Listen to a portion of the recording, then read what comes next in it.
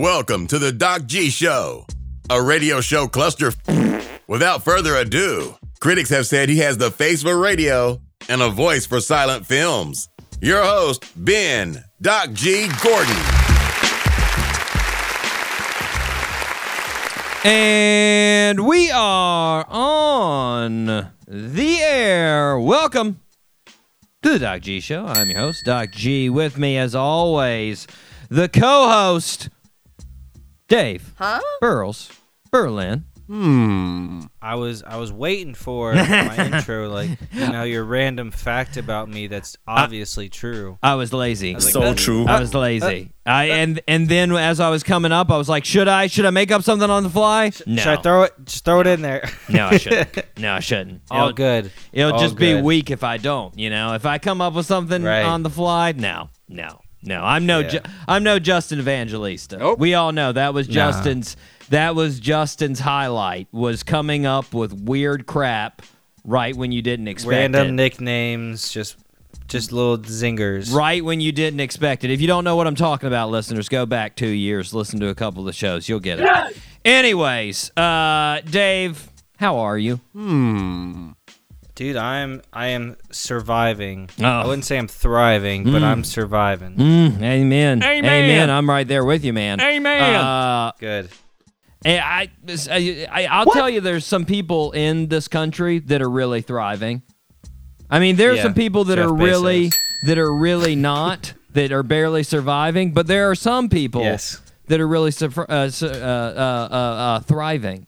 Thriving. And you were correct, Dave. One of those people, Jeff Bezos, he is thriving. So true. Are you about to talk about him? A little bit, not him Wow. specifically, but. Oh, okay. I was like, man, did I just nail that? Yeah, to a degree you did. I really want to talk about billionaires in general, though. Okay, we can do that. Take a stab. How many billionaires do you think there are in America? Oh, crap. Billion, folks. 100. 651 billionaires. Jeez. Billion. That's with a B, listeners. With a B. 1,000 millions. Doesn't that seem a little nuts to you, Dave? It seems a little Clearly, nuts to I was me. 7 times shorter than the number. Yeah, that's what the ladies say about me. What? Huh? What? Oh. Anyways. Wham.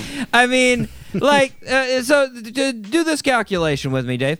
The normal American, their average net worth is $100,000. That's the average American. $100,000. It seems a little wacky to me that there are 651 people that are worth more than 10,000 times the average American's net worth. 10,000 times. And 4 of those billionaires are all over $100 billion. How many of them? 4? 4. That means these folks, listeners, have 1 million times the net worth of the average American. Wow. Accumulate 1 million Americans, and one of these dudes could just buy them all out. Like, hey, I've got more money than all of you put together. 1 million of them. Jeez. 1 million. Jeez. Now, if you're like me, Dave, you may say, why do these folks have so much money? Right? Like, what are they doing that makes them worth 1 million times the average American? What do they have in common? Right?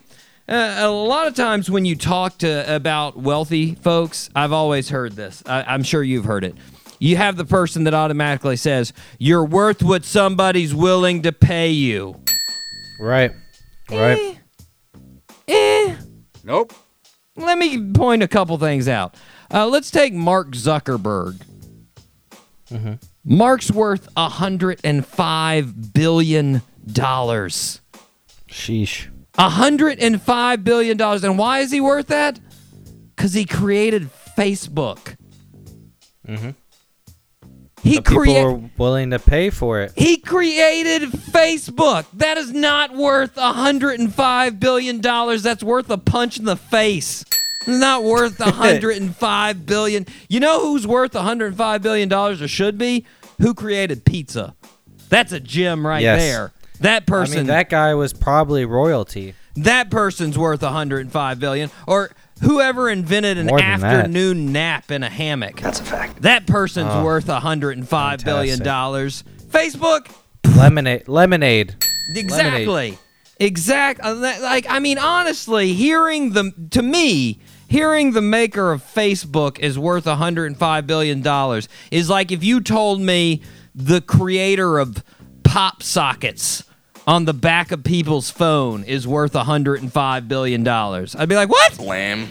I don't even use those things. You're telling me he's worth $105 billion?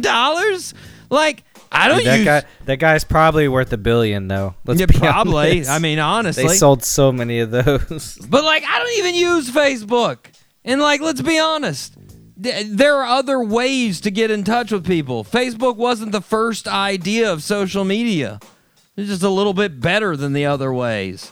And he only did it so he could go out with somebody. And now he's $105 billion? Ridiculous. He can get it when he wants. Ridiculous.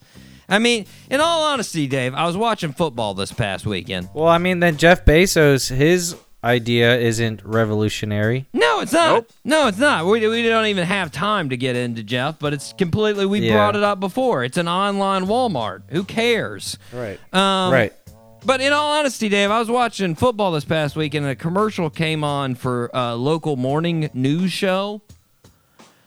And they said they started it every morning, 4 a.m. Jeez.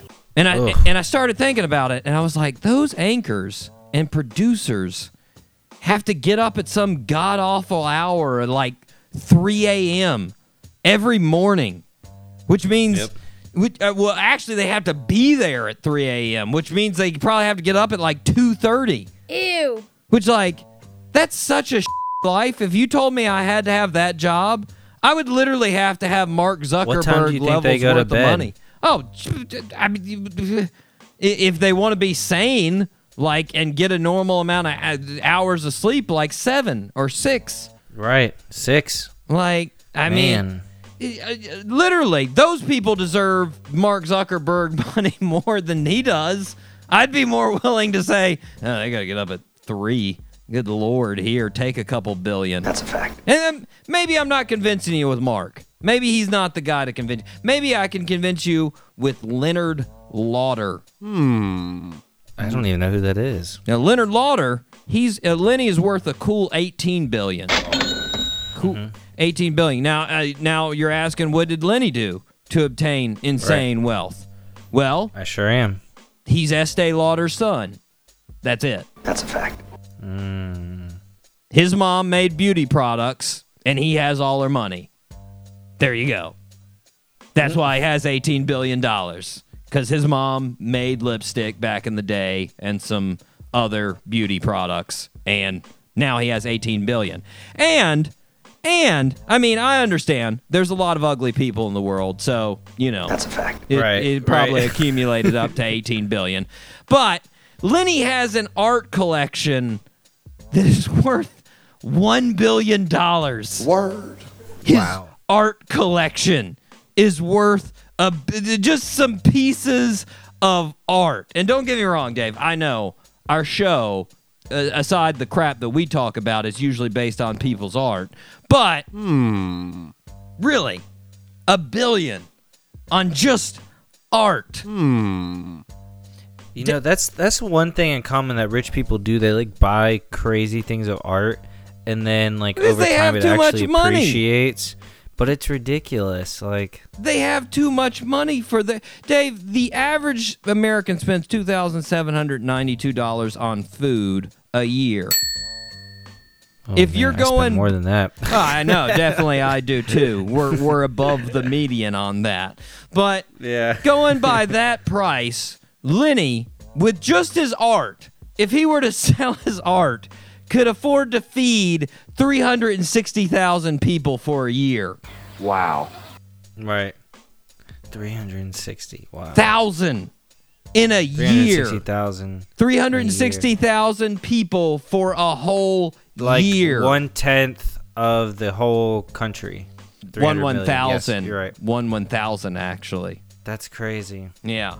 Yeah, it's insane. Or and again, my point here, Dave, I went on a very long tangent. That's a fact. My point is there's a lot of rich people in America. So true. That's basically that's it. I don't have too much more of a point than that.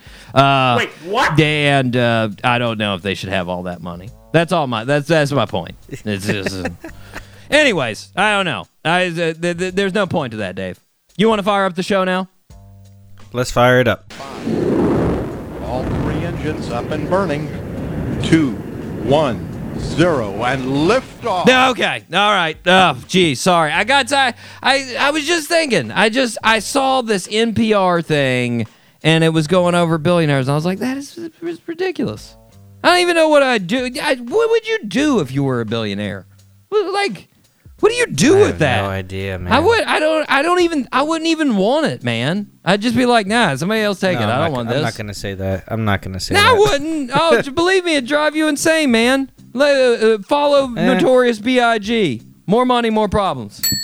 More money, more problems. Amen. Anyways, thank God I do not have anywhere close to that, Dave. Whew. Yes! Gosh, lucky. Anyways, Dave. You're so blessed. I am. Consider myself blessed. I'm super excited, though, about the show. We have a fantastic guest, Ward Davis. My goodness, I'm excited to talk to this guy. He is a big-time artist in Nashville. Well, outside of Nashville now. He lives outside of Nashville, but he does big things in country. He's been touring with Cody Jinks for a long time. He has created songs with Willie Nelson. He's created songs that Willie Nelson and Merle Haggard performed.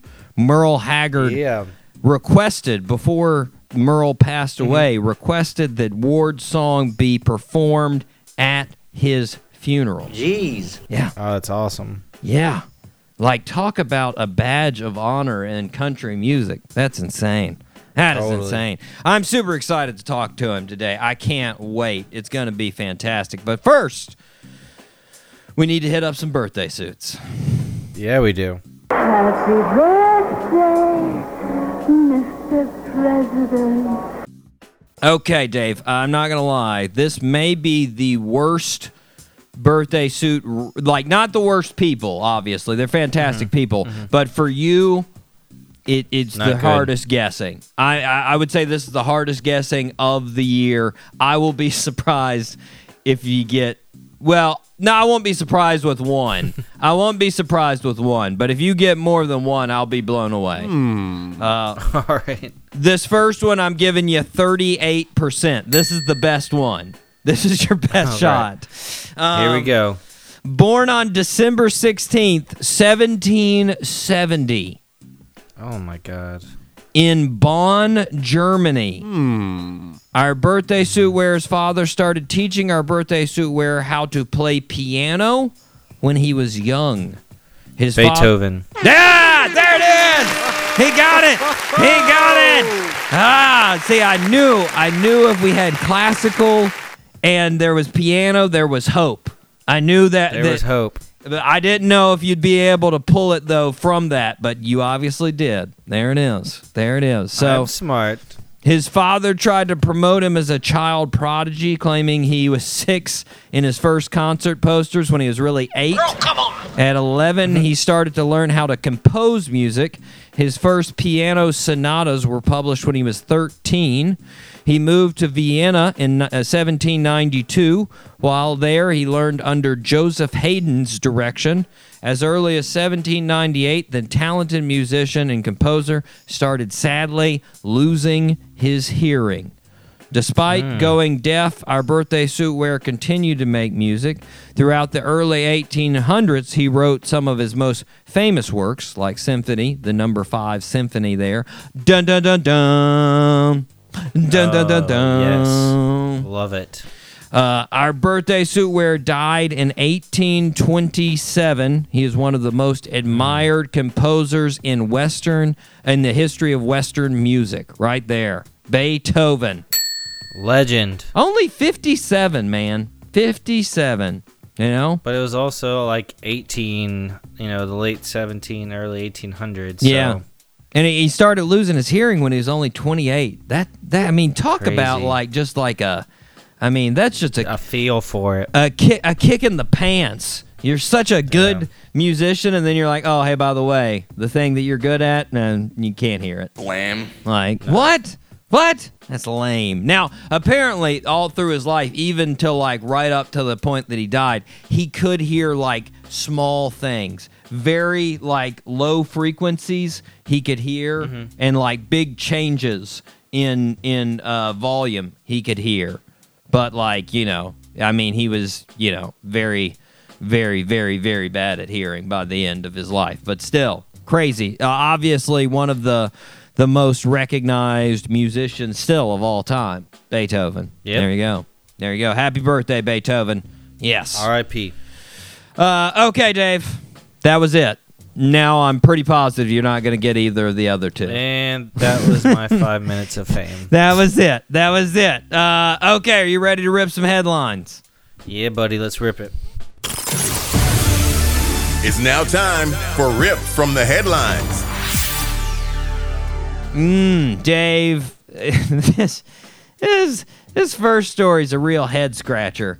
So, hypothetically, have you ever thought about overthrowing a government? Wait, what? Never. Okay. I mean, no, don't worry. Your secret's safe with me. Nobody's listening to this. I mean, I know we're on the radio, but don't worry. Nobody listens to our show. You know that. So Okay, you can. I'm going to overtake them one day. Not really. Nope. But Dave, regardless, I'm glad to hear and know that you're not overthrowing a government. And I don't think really anybody. I didn't think anybody was trying to out there because it's sort of hard to do that these days. So true. Like Very. it's not like the old days where you could just like get a couple of your crew, and like walk up to the Take state the castle capitol, over and and stuff. just be like, it's ours now. Like you can't really do that. But apparently, that's what an American Marine thought he was going to do with Haiti. The country Oh, Haiti. So, Jacques Duraceau apparently was hoarding U.S. guns, ammunition, and body armor, and he was going to take it to Haiti to train Haitians to overthrow the government, and then he would become president of Haiti. That was his plan. That guy's literally insane. Well, now he was detained on his plan. Obviously, now he went down. His first move to Haiti was on Veterans Day because apparently he'd already planned that on Veterans Day, veterans get 3 free bags. Oh, yeah. So he's going to use his 3 free bags to move the ammunition. over the He ammunition. was like, Smart. there we go. And 2 birds with 1 stone. Take this coupon. Get my guns over there. Now, when he was detained, Dave, he had 7 guns. Listeners, think about that. 7 guns to In 3 overthrow bags, a or- government. Yes. Uh-huh. I mean, I'm not a logistics manager of governmental coups, Dave, but if you came to me and you're like, hey, I'm planning on overthrowing a government, right now I've got a pocket knife and some brass knuckles, I'd be like, you might want to plan a little bit more. Maybe a couple more things. Like 7 guns? That was just the initial trip, Doc. No, I guess he's taking the Johnny Cash one part at a time to build a Cadillac plan. I mean, Yep. good Lord. Now, I mean, it seems like a situation, and I've said this before, but again, phone a friend. And I'm guessing at this time, Jackie had to have some friends that he's planning on doing this with. Like, you'd think one of the friends would be like, hey, maybe we need a little bit more. Maybe Right. a little bit more, bro. Does he phone a friend for this? I mean, you would think he did at some point, but I guess not. Maybe, I don't know. Oh man. Anyways, Jackace has been detained. Which is the weird part about it is that Jackace was, he was a citizen of Haiti.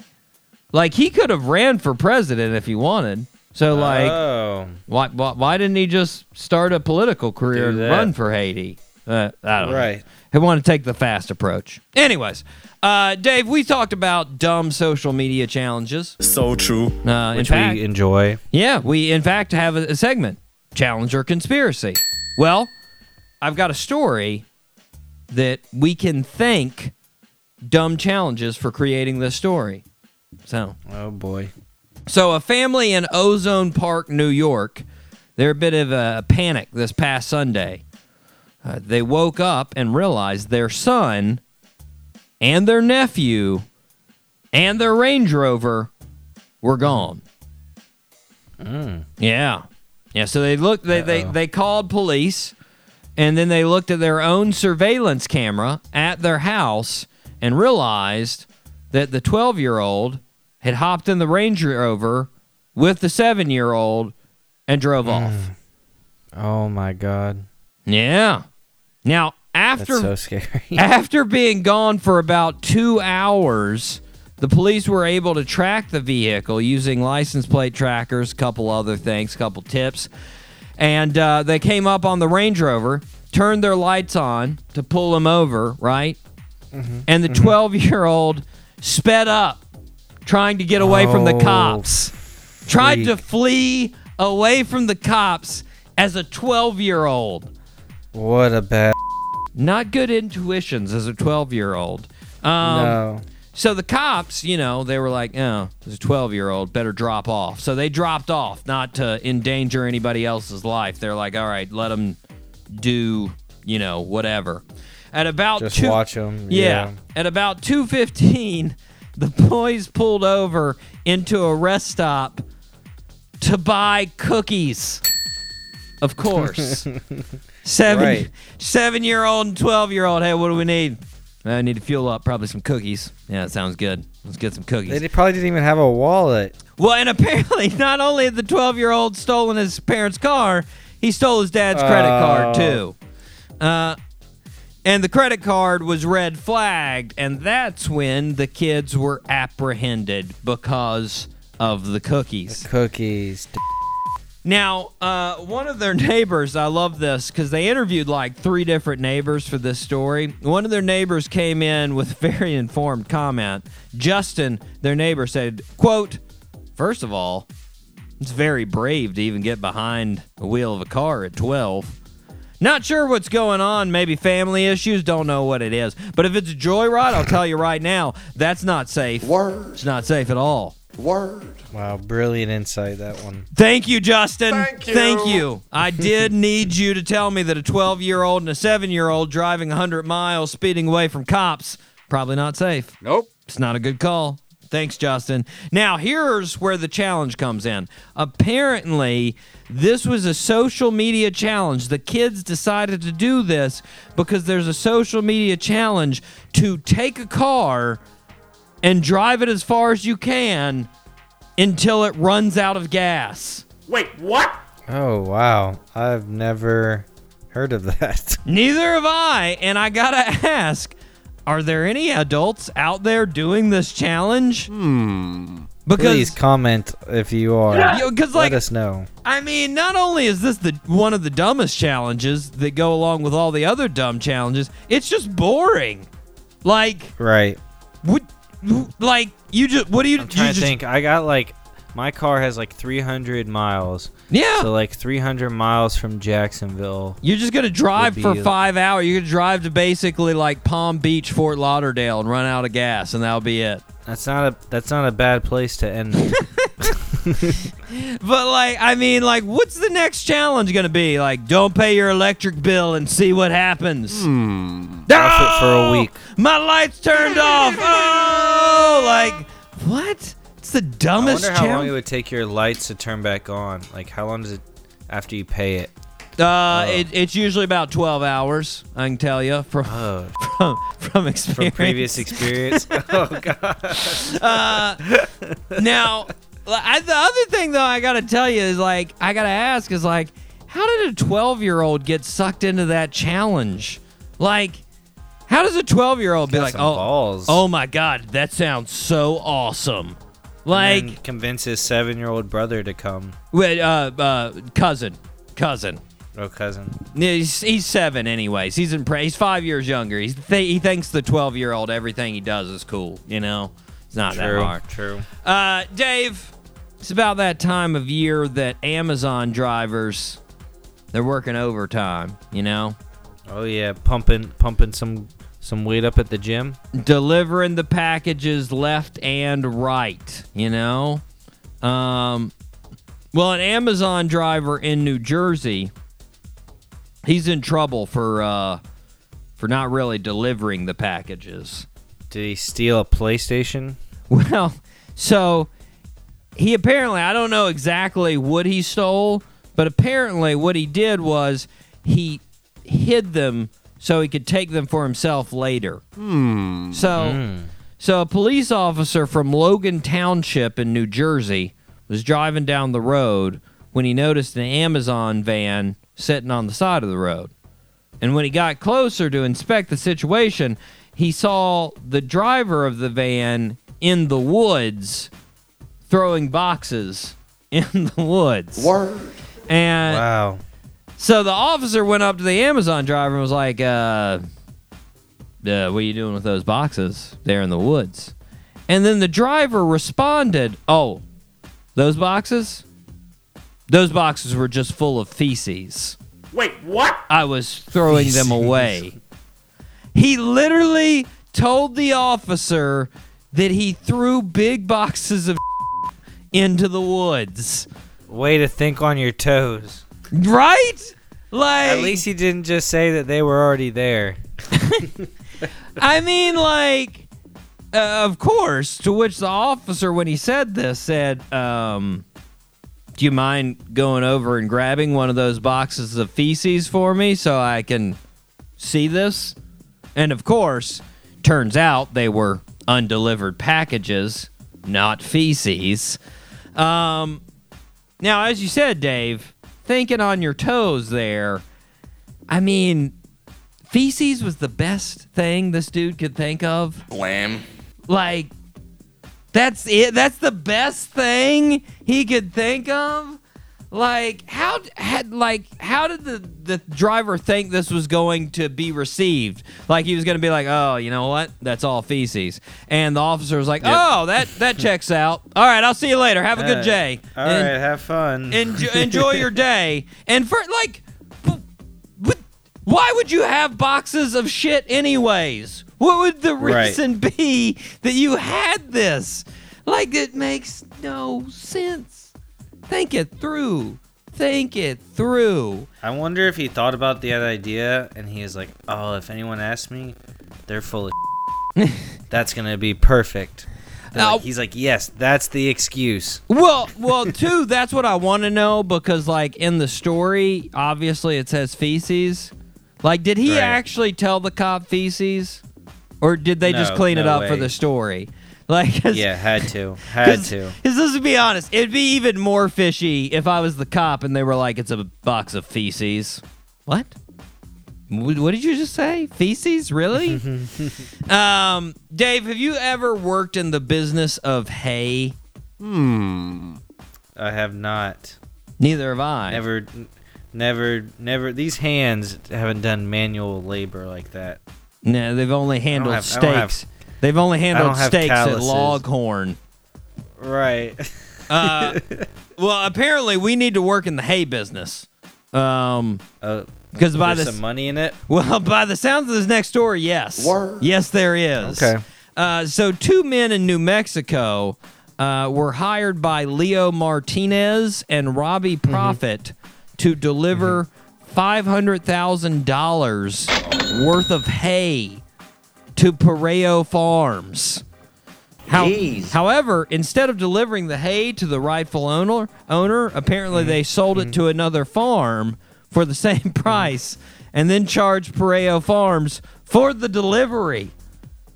Man, that's some by those guys. Now, in the story, they contacted the Attorney General of New Mexico, who said family farmers and ranchers and all the small businesses work tirelessly to provide the backbone of New Mexico's economy, and we must do what we can to protect them. Yeah! Then he said, this type of thing happens 100 times a year. Wow. What is going on in New Mexico? What? Yeah. And then I think we can happens twice a week. Yeah, and I think we can all agree, who knew hay was that expensive? Like, Dude, that's what I was trying to think. Like, how much hay do you get for 500 G's? I was calculating like 1 million pounds. Like, I mean, I would think like 50 cents a pound or something, but apparently, I don't know. Maybe it's just like a couple pounds. I don't even know. What does a pound look like? I mean, it's got to be pretty big. If you've ever picked up some hay, it's not very dense. It's not the densest thing. And then just spare a thought for the cows that got to eat that crap, man. That is some boring stuff right there. That is lame. Blam. Dry grass. Ew. Ugh. And you just got to eat like 15 pounds of it. That is too much. All right, so 50 pounds will cost you $3 to $10. $3 to $10. So you're talking way over 1 million pounds there of hay. That's so much hay. That's a lot of hay. Anyways, last story, Dave. Are you ready? Here we go. I'm ready. Dave, let me guess. You've got a Christmas tree in your house, correct? I have multiple. Yeah. I'm that religious. Well, I didn't. It's not really religion. I don't. Your trees. My dad used to say we drive around the neighborhood, and any of the houses that were really decorated, he'd be like, "Wow, those people must be really religious." I don't know if that exactly equates, but I figured since your fiance with her design instincts, she wouldn't let your house go treeless. Exactly. Nope. I don't think you're gonna find this surprising, Dave. I don't have a tree. I thought you'd have at least a little tiny, like 3-footer. Nah. Nope. Nah. No. No point. Nope. I'm good. I'm No fine. women enter that. No women enter that house. No, let's just go ahead and say nobody, no person is entering it besides me. There's no need. Anyways, this next story is more reason why I don't have a tree. Okay. So this week, a lady in Tallahassee, up there in the old Panhandle, she heard her dog growling at something 4:30 in the morning. So she was a little concerned because her dog normally, not really a talkative type. So she was like, what's going down here? So she came into the living room, turned on the lights, and noticed that her dog was growling and staring at the Christmas tree. Yeah. She said, I knew that there was something that shouldn't have been in there. And I looked, and I see a furry body in my Christmas tree. Wait, what? Oh, shit. Don't worry, folks. Dave was not in her Christmas tree. It was not Dave. I was not her present that night. So she didn't know what it was, and she actually made a video of this. You can check out the video. And in the video, she's like, I think I've got a cat in my tree, which it's obviously not a cat. Then she realizes it's not a cat, and she's like, oh, I think it's a squirrel. What? And Dave, if this was a squirrel, it would be the world record for largest squirrel The by biggest far. By far. Was it like a raccoon? It was a raccoon, Dave. Yes. Yeah. And at the time, the dog jumps at the raccoon, which then the raccoon jumps onto the chandelier. And it's literally just hanging on the chandelier like a movie. Sweet. Like just two hands on the chandelier with its little raccoon body hanging down into the room like, okay, I don't know what to do here. I'm stuck, guys. I'm stuck.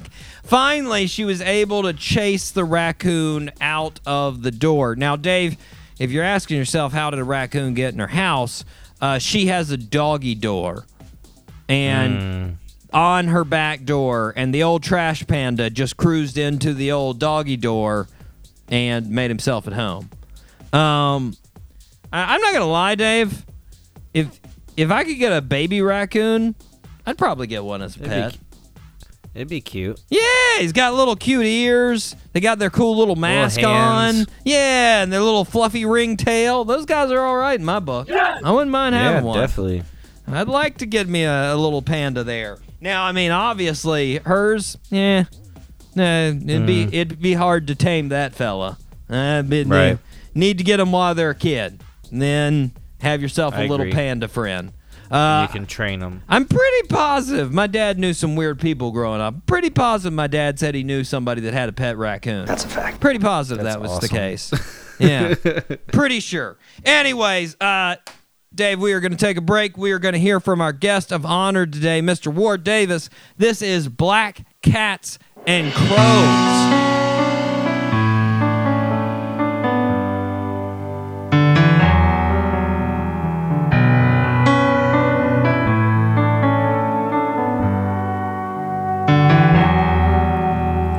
Every day's just another day to die. I wake up wondering why I even try. I know what it's like to lose control of a wasted soul. The devil's in the details, and the details pave the way for every bed and every dead and every step we take. God must have it in for me, why he only knows. 'Cause every road I walk I see black cats and crows.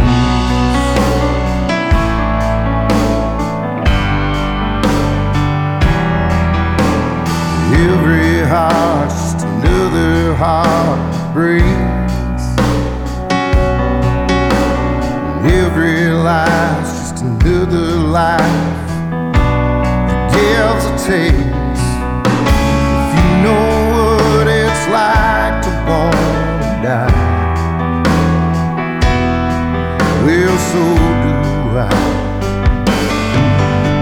The devil's in the details, and the details pave the way for every bed and every dead and every step we take.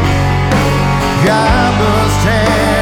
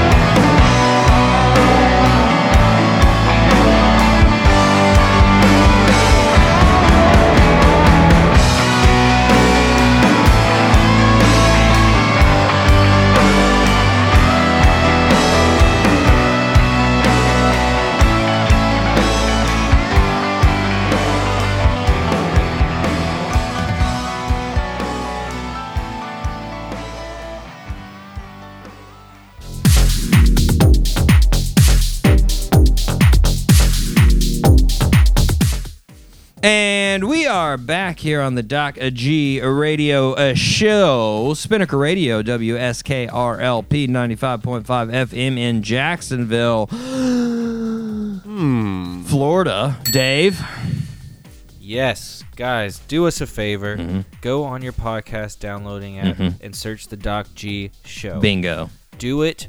Download it. Go back, listen to all the episodes. Like we said, go listen to Justin 2 years ago, and you'll hear him coming up with some random stuff, and we're just like, yeah, okay. That was weird, man. And you'll say the same thing. Yeah. You'll say the same thing. Yeah. Then go on the Instagram at Doc G Show and check out the website, www.docgshow.com or thedocgshow.com. We have both. Do it. Amen. Thank you, Dave. Thank you. Thank you. I do have to say, shout out to Justin, him and his girlfriend, 6 years. 6-year anniversary. Insane. Shout out to her for putting up with him for 6 years. Exactly. He took a video of her getting drunk on their 6-year anniversary, which would make sense. So, she had to numb herself to it. I chatted with him a little bit on the anniversary, and he said, "Does everybody hate me at the Doc G Show?" And at first I said yes, and then I said, "Of course not. We love you, Justin." That's a fact. Of course. All the fans love him. We love him. We miss the Virgin Bat dearly. Yes. Dave, it's time to give a little bit of international shout-outs, and I'm very excited about these international shout-outs. Let's go. So let's start from now. I do have to say I'm a little offended for the people here because in my analytics they divide it into top cities and top countries, right? Oh, and okay. In the top countries, they have listed Puerto Rico in countries, and that's not a country; it's a territory. It's a territory of America.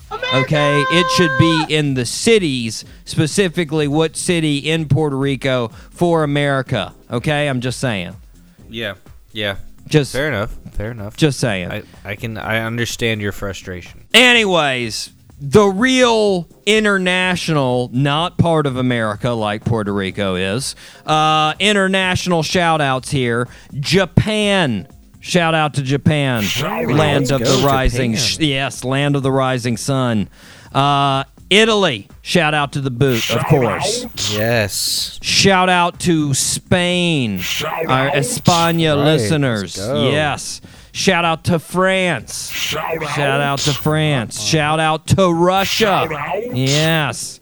Shout out. Whole globe. This one we haven't had in a while. I'm excited. Egypt. Shout out to Egypt. Yes. Yeah. This one we haven't had either in a while. Shout out to Turkey. Yeah. Okay, Turkey. Shout out to Vanuatu out there in the Pacific. Vanuatu. Yeah, they're return customers. I'm excited. Shout out to India. Yeah. And lastly, now they really came in. I think a couple of folks were maybe catching back up, hadn't listened in a while. Shout out to Ireland. Ireland. Yes. They got close to as many listens as the United States. They were getting there. Let's go. A lot of makeup in Ireland. Thank you, guys. Not as much as Estee Lauder, but you got close. Shout out to everybody, though. As you know, as I always say, guys, the international listeners. Not that I'm not downplaying the domestic listens, because I love all of our domestic listeners. Trust me. Of course. Shout out to Ashburn. Shout out to Peoria. Shout out to Kenner, Louisiana. Shout out to Boardman. All of you guys. Mountain View. Everywhere. But the internationals, to know that there is somebody in another country like Turkey that's like, you know what? I'm going to flip on the Doc G Show for a little bit. Yeah, that means something. That gets me jazzed. That gets me jazzed. Really, really jazzed. To know that somebody's in India and they're like, you know what? I'm going to flip on the Doc G Show. What? Get out of town. Huh? That gets me psyched right there. That gets me jazzed. So thank you, guys. Shout out to all of you. I appreciate it very much. We will continue to bring you the Doc G Show as long as you continue to listen. Yes. Dave, it's time for something we haven't done in a little bit. It is time for some news that doesn't suck. Yes. Always down for that. Things that don't suck. A list of consisting of Paul Rudd and whatever the doc wants to say now. Yes. So, Dave, Patrick Mertens. He's a 64-year-old custodian at Kimball Elementary School in Minnesota. Okay. All the kids like him. He's always on top of his job. That's right. Well, over the last couple of years, Patrick's had some health issues. He's had some kidney issues. In fact, it started getting so bad he had to get dialysis. And dang. after several years, the condition only getting worse. Worse. Well, along with Patrick, Erin Durga, she also works at Kimball Elementary. She's a school teacher there. And, you know, she passes by Patrick every now and then. They talk to each other. And she knows Patrick even better because Patrick's wife runs the daycare center that Erin's kids went to growing up. So she's pretty familiar with Linda. Involved. Yeah, pretty familiar with Linda and Patrick Mertens. Right. Well, so Patrick eventually found out that the dialysis was getting bad enough, he was going to have a kidney transplant to actually see any type of positive effect on his condition. Oh, man. But when Erin heard about this, she knew she was the person to do it. Say what? She said, quote, "I felt in my heart from the very beginning that this was my thing. Once I decided that, yes, I'm going to donate to Pat, it felt really good." So she went out and she found out that she was a match indeed for Patrick, so she could donate. And she drove over to his house to break the news. She didn't even have to say anything to him because all she was wearing was a giant shirt that said donor across the front of it. And there it is. Oh, there it is. Now that's awesome, man. The surgery went down at the end of this summer, and both of them have recovered completely. Patrick says things have truly turned around for him. He said, as grateful as he is... So is he off of dialysis then? Yes. He said, as grateful as he is to return to his job and to be around his loved ones, he's most grateful for the amazing woman who was willing to make sure that he could do that. Erin. There it is. There it is. Erin Durga. Man. Making it happen. That doesn't act like there's a little onion under your eyes. Man, I'll tell you what. You know who's worth $1 billion? Awesome. Erin Durga is worth $1 billion. Right there, man. Damn right. Making it happen for Patrick. Not even a loved one. Not even a relative. Just a dude that she likes. Just a community member. Exactly. And she was like, you know what? I'm going to make this happen, Patrick. It's going to happen. And now Pat's living his life the best he can. There it is. You go, Erin. You go. Man, more people need to be like her. Let's go. Need to be, man. Need to be. Okay. Now, are you ready to fail at the next birthday suit? Huh? I am ready. I am mentally prepared to fail. I have given you 15%. Jeez. Okay. 15%. This is in literature. So, literature. So, I mean, you know, I thought there was maybe a chance you've read one of her books in school. Okay. So I said 15. Possibly. 15. Maybe not. Maybe you should have and you didn't. Who knows? And I didn't. Born 5 years after our first birthday suit wear on December. Oh, jeez. On December 16th, 1775 in Hampshire, England. Our birthday suit wearer was born to a family of wealthy wool merchants. At the age of 8, our birthday suit wearer and her sister went to Oxford to be educated by Miss Anne Cawley, but she had to go back because of illness. She then went to Reading Abbey School in 1785. She started writing in her early teens. She wrote 3 plays, and then she started writing stories and poems as well. Around 1794, she wrote her most detailed work up to that point, which was titled Lady Susan. In 1797, she wrote what would become her most famous novels of her life, Pride and Prejudice. Nope. Because of the time, she was not allowed to publish the books as a woman, so she had to publish them anonymously. Oh, our birthday suitwear ended up publishing 6 books during her life. Sadly, our birthday suitwear died unknown from a very mysterious illness. A lot think that it was Hodgkin's lymphoma. Dang. She died largely unknown, but Richard Bentley bought the copyrights to her books and republished them. And since then, she has become a beloved author around the world. Miss Jane Austen. Austen. Okay. I've heard the name. I just didn't. Yeah.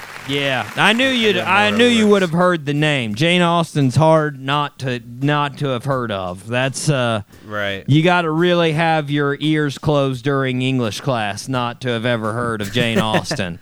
Right. But yes, she sadly I think she was even much younger than Beethoven when she died. I'm pretty sure. Yeah. She didn't. She was only 41 when she died. 41. There's some mixed reviews. Some think it was Hodgkin's lymphoma. A couple think it was Addison's disease, actually. I've never heard of Addison. So there's I'm pretty sure if I'm gonna go out on a limb. I'm pretty positive JFK had Addison's disease as well, which was some of his health issues. So true. Anyways, she's now credited with the great writer that she was. She has become extremely famous over that time. And obviously, yes, Pride and Prejudice was the biggest book that she wrote. So happy birthday to Jane Austen, a pioneer as a female author. There we go. Dave, we are going to take a break, and we will be right back with none other than Ward Davis right here on the Doc G Show. Hey, what's up? This Rock Montana. This Mucho Yellow. And this Rockin' Yellow. And you're listening to Doc G Show from 803 to 904. The best show on the radio. You dig?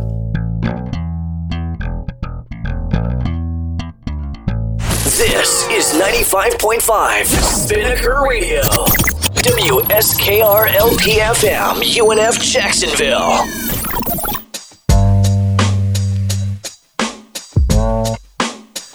Welcome back to the show, everybody. Today, I am very excited to have a terrific artist that just released his second album, Black Cats and Crows, less than a month ago, Mr. Ward Davis. Ward, how's it going, man? Man, it's going pretty good. Just, trying to stay warm. Yeah, it did. It got cold recently, just cold out of nowhere, too. It was like a warm fall, and then all of a sudden, boom, 30s. Yeah. Yeah, it seems more and more like that as time goes on. And 30s for Florida is not good for us down here. I cannot handle it. When it turns 30s down here, I just fall apart, which is... Oh, God, that's the whole reason to move to Florida. Exactly. No 30s.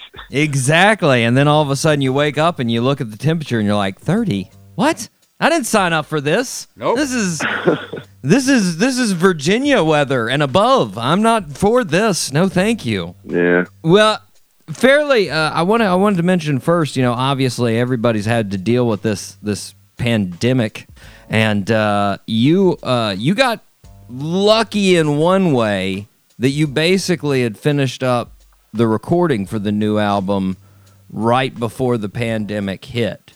So you had basically everything finished as far as recording, right? It was the last thing we did was Black Cats and Crows, and we cut it on February 28th. Mm-hmm.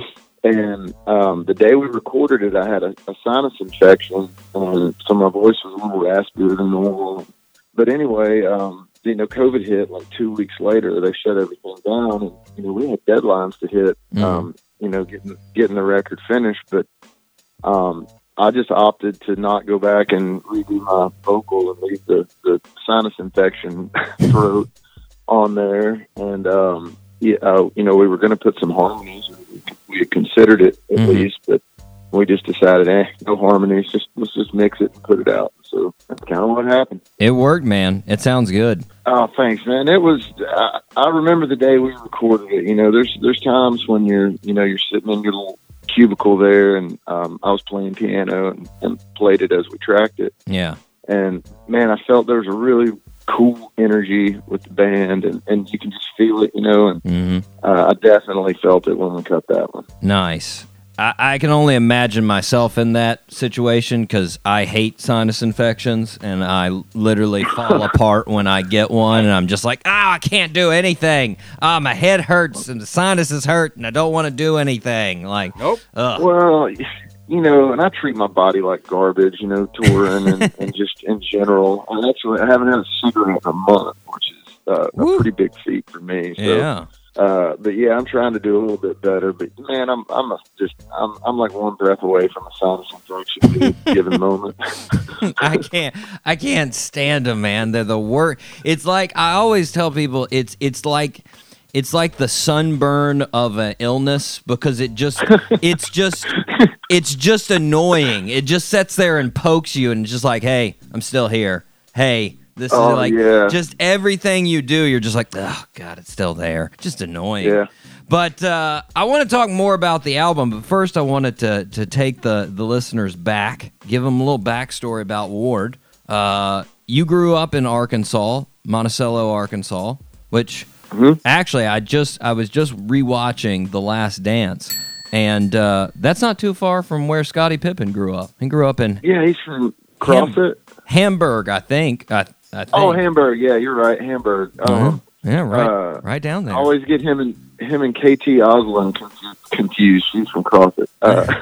No, but yeah, he's Hamburg is maybe it's an hour, a little over an hour maybe from where I grew up. But it's considered Southeast Arkansas. Nice. Well, so you started playing piano when you were 8-ish. Now, did you gravitate towards that, or was that lessons? Man, it was. My dad grew up real poor, and when he grew up, piano lessons weren't something that were available to him. Yeah, and he was looking around to give us, opportunities that he didn't have, and so he bought me and my sister an upright piano and put us in piano lessons. My sister was actually better at it than me. She just quit. So. But yeah, it was one of those things where, I don't know, I think maybe he knew I had some kind of a musical something about me, and he was trying to help me there. But it was, that was my dad just, doing something for his kids, and that's how I ended up, learning anything that I did. Nice. Now was he musical, or did he just appreciate music? He appreciated it. He didn't really play. He had an old Hohner guitar that he wanted a poker game nice. that he kept around. But yeah, he didn't really play. I mean, I think he probably could have. You can tell. But yeah, he never did. He just wanted us to have that chance, and if it was something we wanted to do, he wanted us to be able to. Nice. Now, I heard an album that got you really fired up around that time when you were growing up was the Garth Brooks debut album, because it featured a lot of piano. A lot of piano, yeah. I was, I was an fairly awkward kid. I wore the huge, thick-rimmed glasses. Also, my dad had picked those out for me. Good style. Yeah, I look like Jeffrey Dahmer. But it's not a look that most people strive for, but yeah, no, nothing worth the strapping buck that I've become. But, no, it was kids kind of picked on me, and I wasn't. I was goofy. I was just like inherently goofy, and man, when that record came out, I learned it. My sister thought it was cool, and generally she's 5 years older than me. Anything she thought was cool, I thought was cool. Yeah. But she also thought New Kids on the Block was cool, which, so did I.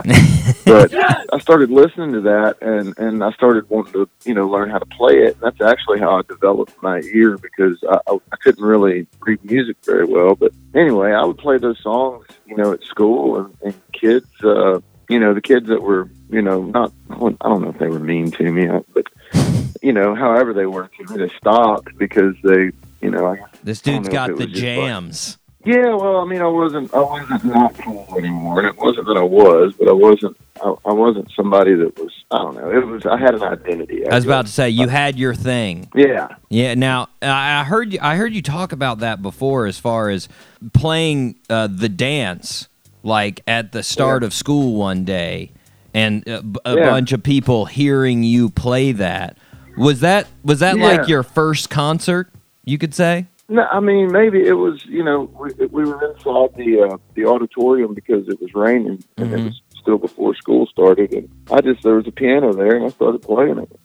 And I just, at some point, I realized that it was very, very dead silent in the auditorium, and I was like, whoa, like, I think it was a moment I realized that how it affects people, you know? Yeah.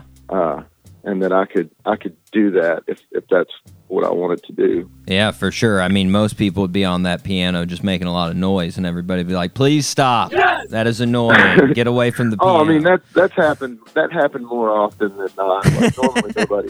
After that, nobody cared. But it was just the first time. Wow, that guy can play. Yeah. Okay, the now first stop. Time you're like, oh, I need a bigger audience.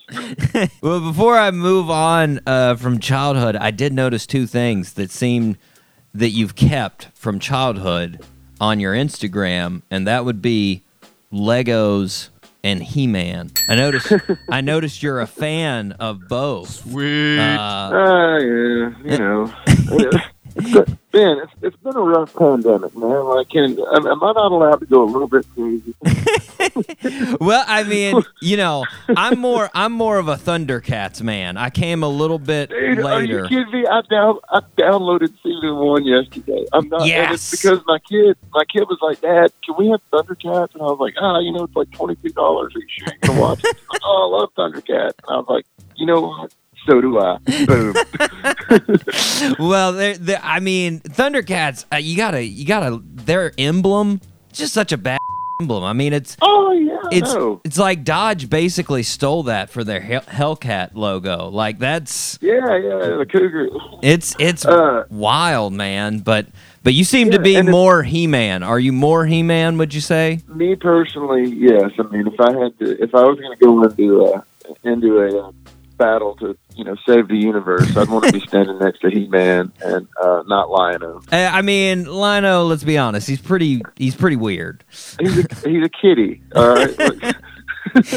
Well, and I mean, He-Man, though, the other day, me and my brother were actually talking about that the other day. He's got a weird hairdo. Yeah. Like, somebody needed to tell that guy his, like, mullet bowl cut wasn't the best way to go about things. Like, just grow out a full mane. Come on, bro. Like, it's just... Well, I mean, in theory, what you're saying makes sense, but you also have to remember he's He-Man, and who's going to be like, so He-Man, what's up with your hair? I mean, this guy, he's the most powerful man in the universe. You're going to tell him you don't like his hair? Well, I'm going to tell him when he's not He-Man, when he's turned it back down to just the Prince, you know? And I'm like, hey, just casual, bro. Well, you got to think about his childhood, man. Like, he was raised thinking that he's the son of the king and queen, when actually he's like man-at-arms, and the sorceress had this love child. That's all he is. He's once he finds out, that's going to really mess with his psyche. That's true. I don't want to... That's a delicate balance. You don't want to go telling him about his hairdo when he's got that weighing on his mind. That's true. I'll let him go. Well, Dad, I got to tell you, thank you for these questions, because this is the first time in my life when this information has been useful. Well, you know, every now and then you got to throw in some things besides music. I mean, music is powerful, but every now and then when I see a He-Man, I'm going to have to ask questions about the He-Man.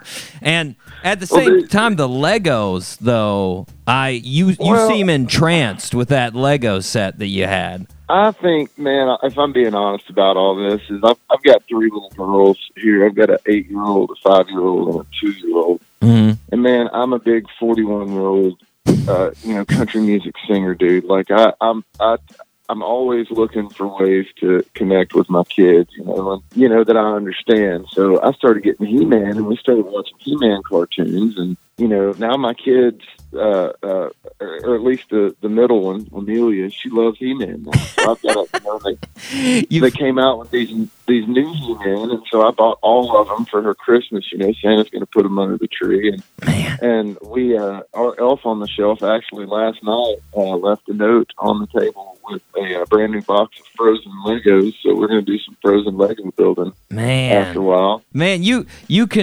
converted a modern child into He-Man fan. That's impressive. That's a 5-year-old girl. Yeah, man, that puts a new aspect on the term girl dad. You converted her into a fan of He-Man. She is going to have some selling to do of her own when she goes to school, and she's like, "Hey guys, trust me.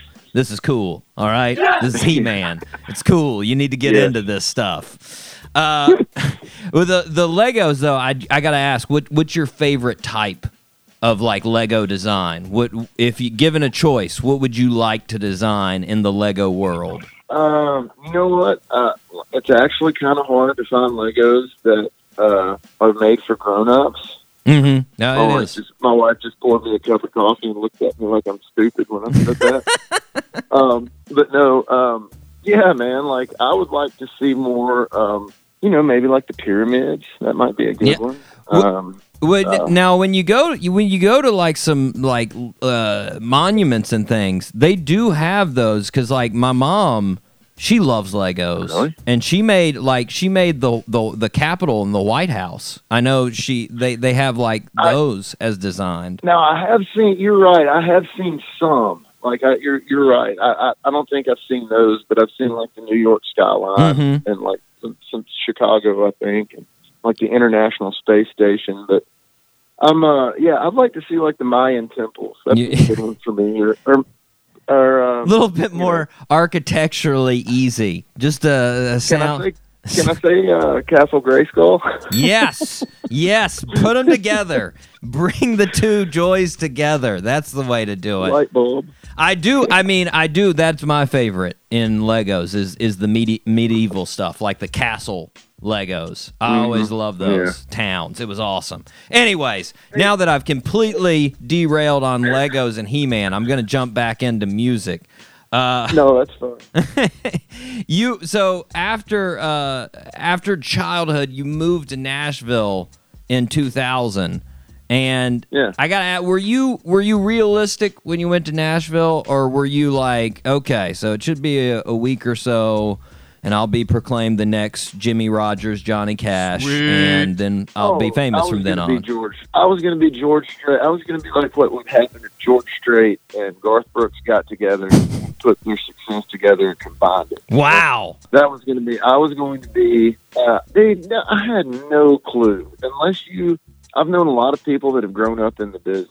Mm-hmm. And I think unless you are just born into it, there's no way you can understand it. Like, there was a lot of times when I was, in that world, where it was really hard on me, and I second guessed every decision I'd ever made. You just couldn't get anything going. But I learned a lot, man. I learned a lot about how, not just the business, but the creation of music, and like the recording. We were talking earlier about being in the studio. I love going in the studio, but there was a time when it was terrifying, and I was stupid. I didn't know how to communicate. Like it was really hard. Yeah. But it was. I was completely naive when I got there. I thought it would be easy. Well, I mean, you made it a little bit. I think better than Garth. I mean, Garth went there for a day and turned around and went back to Oklahoma for 2 more years before he came back. So, I mean, it's never been really easy on me to cut my losses. I think as long as you're breathing, there's some fight left. And, there's a lot of times, literally every time I would try to give up, something would happen. And I would be like, I got to give this a little bit more time. Yeah. Well, like when you were hustling, trying to get those songs written, trying to make deals, you obviously have low points. I mean, Willie Nelson, he famously laid down in the middle of Broadway in the middle of one of his low points. Like, can you remember one of those specific low points that you had that you were just like, what is this? What's going on? What am I doing here? Man, I've been married 3 times, you know, like, when I think there's so many. I remember one night, I think it was before I was ever married. You go downtown and, man, you're surrounded by all these really, really successful people. You know, you all hang out in the same cliques and you're friends with them. And you realize that everybody's having drinks and you don't have $20 in your bank account, which is you're willing to overdraw it just so you can hang out and maybe make a connection or gain somebody's respect or just get them to pay attention to you. Yeah. And it never works. It's like, you know, and when you're as naive as I was, you know, I didn't know any better. And, man, there were just so many. I really can't put my hand on, like, my finger on one that was just like that pivotal where you just sort of broke it for a little bit and you were just like, you know what, I've got one. I'll tell you one. So the week before, well, it wasn't that long ago, man. It was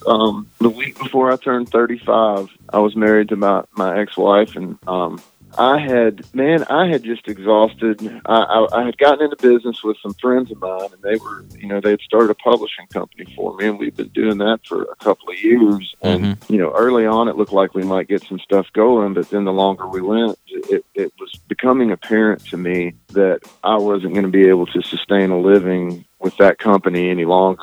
Yeah. In good conscience. No, I was just they were going to lose money on me, and they were friends, and I didn't want them doing that. So I remember telling my ex-wife, I said, you know, and this was the week before I turned 35. I said, you know, I've given this a lot of my life, and I said, I've lived a very charmed 35 years, and it's been really cool. You know, I got to have a conversation with Garth Brooks about, you know, playing piano in the auditorium, and I've, you know, got to hear my songs on, you know, like the Jimmy Kimmel Show, and you know, Trace Atkins had recorded one of my songs, and Sammy Kershaw, and you know, I'd gotten to tour the country with playing keyboards for a friend. I got to play on stage at the Opry. You know, I had a really, really charmed existence. No real big feathers in my cap. Yeah. I said, but, you know, I'm going to start measuring my life differently after I turn 35. I said, I think I want to cut a record.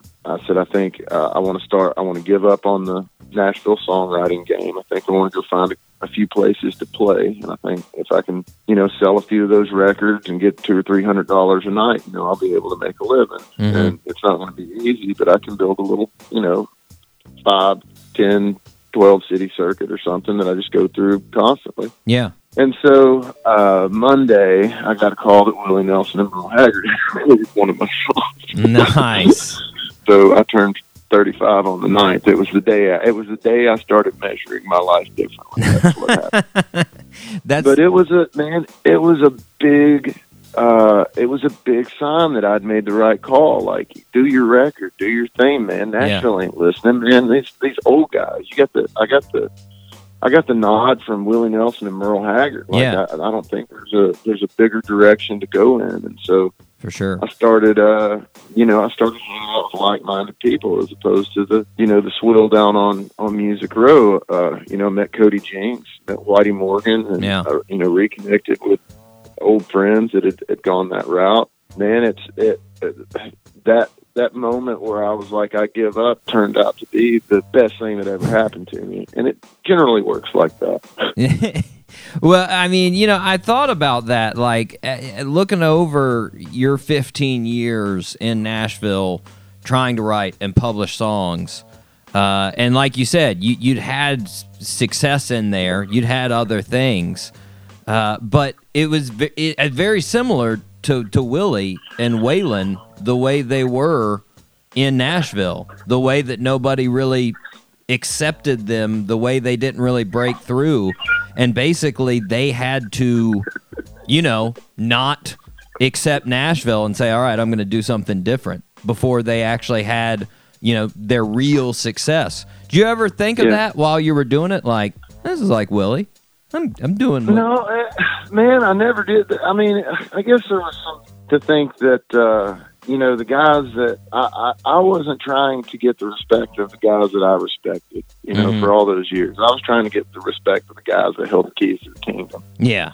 And I was just doing it wrong. And when I met, I didn't know. I thought that would give me just enough credibility to open a few extra doors, and it did, really. But man, meeting Jinx and seeing how his fan base, his crowd, his popularity, whatever you want to call it, had grown just based on him doing what he did, was a super big eye opener for me. Like it was like, oh God, like I really don't have to write songs that are catchy. I don't have to write hit songs like what they want you to write. Yeah, I can write real songs. I can write good songs. Like, whoa, this is amazing, and look at all these people. Yeah, and so Cody probably taught me more about that than Willie. But it is that thing, man. It's just like give up, do what you want. Like, and I guess maybe it had a lot to do with realizing that I was probably about halfway through my life when I turned 35. Like, we all get one shot at life. Why am I going to live it doing something that makes me miserable? Yeah, and that's where I was. So nice. I really like that. As opposed to writing 200 songs a year, now I write like 10. Yeah. I love that, man. Like, nice. As opposed to a publisher telling me that we need more Kenny Chesney songs. Yeah. It's so disheartening. You mentioned, I mean, obviously that pivotal point, hearing that your song that you wrote with Marla, Unfair Weather Friend, was picked up by Willie and Merle. How you? I mean, you said how did you find out about it? Did they just call you up and like, hey, by the way, these guys are doing your song? Well, you mentioned Marla, Marla Cannon, Melanie Cannon, her dad, Buddy, sister. She got a sister and her mom. They were some of the first people I met when I came to town. Nice. Yeah, I love those people. Just love them. Mm-hmm. Like another family. There's a empty bottle of Jaeger down by my fire pit right now that Melanie left here. But these people always rooted for me. We were always close. I'd go to Thanksgiving and Labor Day and we hung out a lot. I used to play for this guy named Ray Scott, and Ray's ex-wife is Buddy Cannon's assistant. And she fell right into that pile. These people were like my family. And so Buddy had told Marla that they needed, this was I think 2012. He had told Marla that he needed a song for Sheryl Crow and Willie Nelson. And so me and Marla sat down and we wrote Unfair Weather Friends like for them. But we knew going into it that we weren't trying to write a song that was going to make us a lot of money. We knew we were trying to write a song that was heartful, that had, a song about friendship, what's greater than that? So we did. And we sent it to her dad, Buddy, who was producing that record. And that day he was in the studio with Kenny Chesney. And he played it for Kenny, and Kenny loved it. He said, "Hey, would you mind holding on to this song for us?" And we said, "Sure." Kenny Chesney, and I'd love to own my own house. Are you kidding me? So anyway, I yada yada yada. They never sent it to Willie. Yeah. Yada yada yada. Kenny Chesney never cut it. Willie. Sheryl Crow found another song, and here we are with this song. And so I'd heard that Willie and Merle were doing another record, and so I called Marla and I said, "Hey, I think we ought to run this song up the flagpole again with your dad, because I remember he really liked it." Yeah. And she said, "Yeah, you're right." And so she sent it to him, and I think we had to change one line just to make it for two men singing as opposed to a man and a woman. Right. And Willie loved it, and I knew it was going to Austin. I knew that it was going down there, but it all came down to Merle. Like, what did Merle think of it? Yeah. Song? And so I knew they were in the studio. I knew it might get cut. Mike's on a dog den. That happens a lot in Nashville. And so I was pretty surely prepared that it wasn't going to get cut. Yeah. Shannon Scott raised, she's got a new last name, but she texted me. I got 3 texts. One said, Ward, they are charting your song. Nice. Which, by the way, that chart's hanging on my wall in my house right now. Nice. And it's got Willie and Merle's signature on it too. The first one said, Ward, they're charting your song. The second one said, Ward, they're tracking your song. And the third one was a video she had taken with her phone in the control room, and I could hear Willie singing the verse of it. And oh, that's cool. I just started crying. I mean, just weeping. I think I cried for about 2 days. and then Marla called me, and I was already crying, and then she started crying. Man, that is. Do you still have that video? I don't know. I went through a divorce, and I think I'm going to throw that song at a tree or something. I don't know. Oh, man, the divorce claims another casualty. Oh, geez. I'll tell you what I got that's even better. While they were recording that record, Sony had a film crew in that. You can get on Facebook and go on Willie Nelson's Facebook page, and there's a video of the making of the record, and it's a video of Willie and Merle singing it and tracking it. It's all there. There you go. The HD quality too. There you go. Yep. Well, I mean, something super cool about that song too. I mean, all of that is phenomenal, but also full circle back to you playing the dance. The dance was written by Tony Arata, and you got to find out what Tony thought of your song, which he thought it was super awesome. Which like, how that's I try to think of something that would be like a parallel for me, and like the best thing I could think of was like me running into David Letterman and he being like, yeah, listen to your show, it's amazing, I listen to it every day. Like, I mean, how did that feel, knowing that this guy that wrote this song that's one of, you know, a huge part in your life thinks that your song was amazing? Man, I was talking to my friend Greg the other day about this. It's the second, like, it is, I don't even want to say it's second, but it's one of the two things, that Willie and Merle recording my song and Tony Arata sending me an email about my record and telling me how much he loved my Unfair Weather Friend. Those two things, man, like, I don't know. I mean, that's the dance is just, you know, it can be argued that it's the greatest song, the greatest country song ever written. I mean, it's up there. It's just just the greatest song. It's just such a beautiful, perfect thing. And Tony is he's such a wonderful guy, by the way. I used to hang out with him and a couple of other old guys, Pat Alger and this guy named Paul Lux, and just old industry guys, old songwriter guys. And, you know, I didn't want to. I think at that stage in my life, I'd realized that tooting my own horn wouldn't get me anywhere. Just you know, hanging out and listening and learning, enjoying the company of the coolest dudes in the world. That was enough. And man, for him to, he just, you know, he walked in and he said, I had this stack of records. It was the day that I picked up the CDs for 15 years in a 10-year town.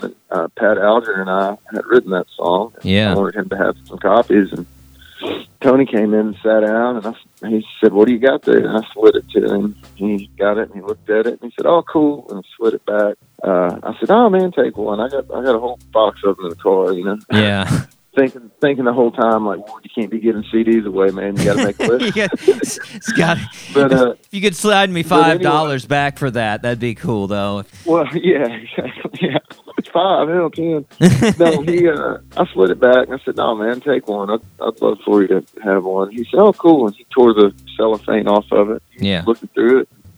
He slammed it, you know, he shut it real hard, and he said, wait, he said, you wrote Unfair Weather Friend? I said, yeah, me and Marla. And he stood up, and he said, all right, he said, I got to get out of here. I didn't know I was sitting next to a genius. and I was like, Tony, are you kidding me? Like, sit your down, man.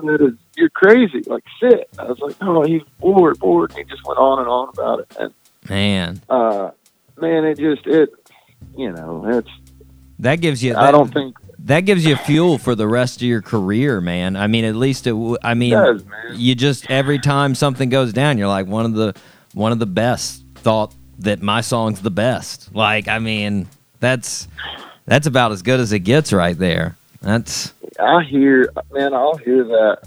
Sometimes I'll hear Unfair Weather Friend, like on a jukebox. Somebody will, around where I'm playing or something, and it'll pop up on my wife's iTunes. Man, it's still really hard to believe that happened. Like, it really is. Like, I remember the day we wrote it. I remember very vividly that what the weather was. It was like this beautiful fall day. There were leaves blowing in our yard. Like, I remember writing the words down. I remember playing them. I remember playing the chords. It's still hard to believe, man. Yeah. Like, I just can't believe that Willie Nelson and Merle Haggard recorded something that I was anywhere near. Well, and not only that, but Merle chose that song before he passed away to be played at his funeral. He did. I was with one of the songs. I mean, how many? There's probably only 10 songs, 12 songs that they played or something like that? It was something like that. I think there were 5 or 6 songs that were actually performed, and then there were 5 or 6 more that they played. Man. But yeah, I was in Stevensville, Texas, doing a show that night with Cody Jink. I think it was our 3rd or 4th show together. Yeah. And Marla called me, and I walked around and she told me, and it just took my, it's like a kick in the gut. Like, it was. Yeah. Everybody was already really bummed about Merle passing away. And yeah. Then to get a call like that like one of the last. It's complete. But anyway, I walked around the corner and Cody was standing there, and he was like, "Are you okay?" And I was like, "No, no." I told him, and it was, it's something, man. It's a weird thing to think about that he chose that for his. But at the same time, man, it's very cool that if I did something that took 10 seconds of Merle Haggard's thoughts, that's pretty special that somebody as great as that, man, to have just a little moment of their life, that's pretty cool. Well, I mean, just those 3, Tony, Willie, and Merle, that song touched that much of them, all 3 of them, that they thought so much of that. That is super cool to know that you did that. Like, that is, something like you said, that makes that fuels the career to me for the rest of my life. I mean, if that's me, for sure. I got and that's, I tell people, I don't really have to. I can go get a job, if I want to. If I just want to make money, I can just go make money. Yeah. I'm never going to top that creatively. But what it does do is it gives me the comfort zone of what, if I'm going to make music, nobody's ever going to be able to say that Ward Davis isn't a songwriter. You're doing something right. Yeah. Yeah, and so even if they don't like it, they won't be able to say I'm not a songwriter, and that's a load off your back. It makes it that much easier to be creative and to be honest in your craft, and it's a load off for sure. For sure, I've made the 15 years almost worth it, I would say. Mm-hmm. It's made, it would, and I guess the 20 before I got there too. Yeah. Well, you mentioned it. I mean, as far as Cody playing such a large role in you finding your sort of solo career, how to transverse that world of doing your own thing. And you mentioned him being there on the day that you found out that they played your song at Merle's funeral, and that was the same day that you asked Cody if he wanted to write together, right? Yeah, he was helping. They were loading his trailer. He was loading. He was still in the days when he was loading his own shit.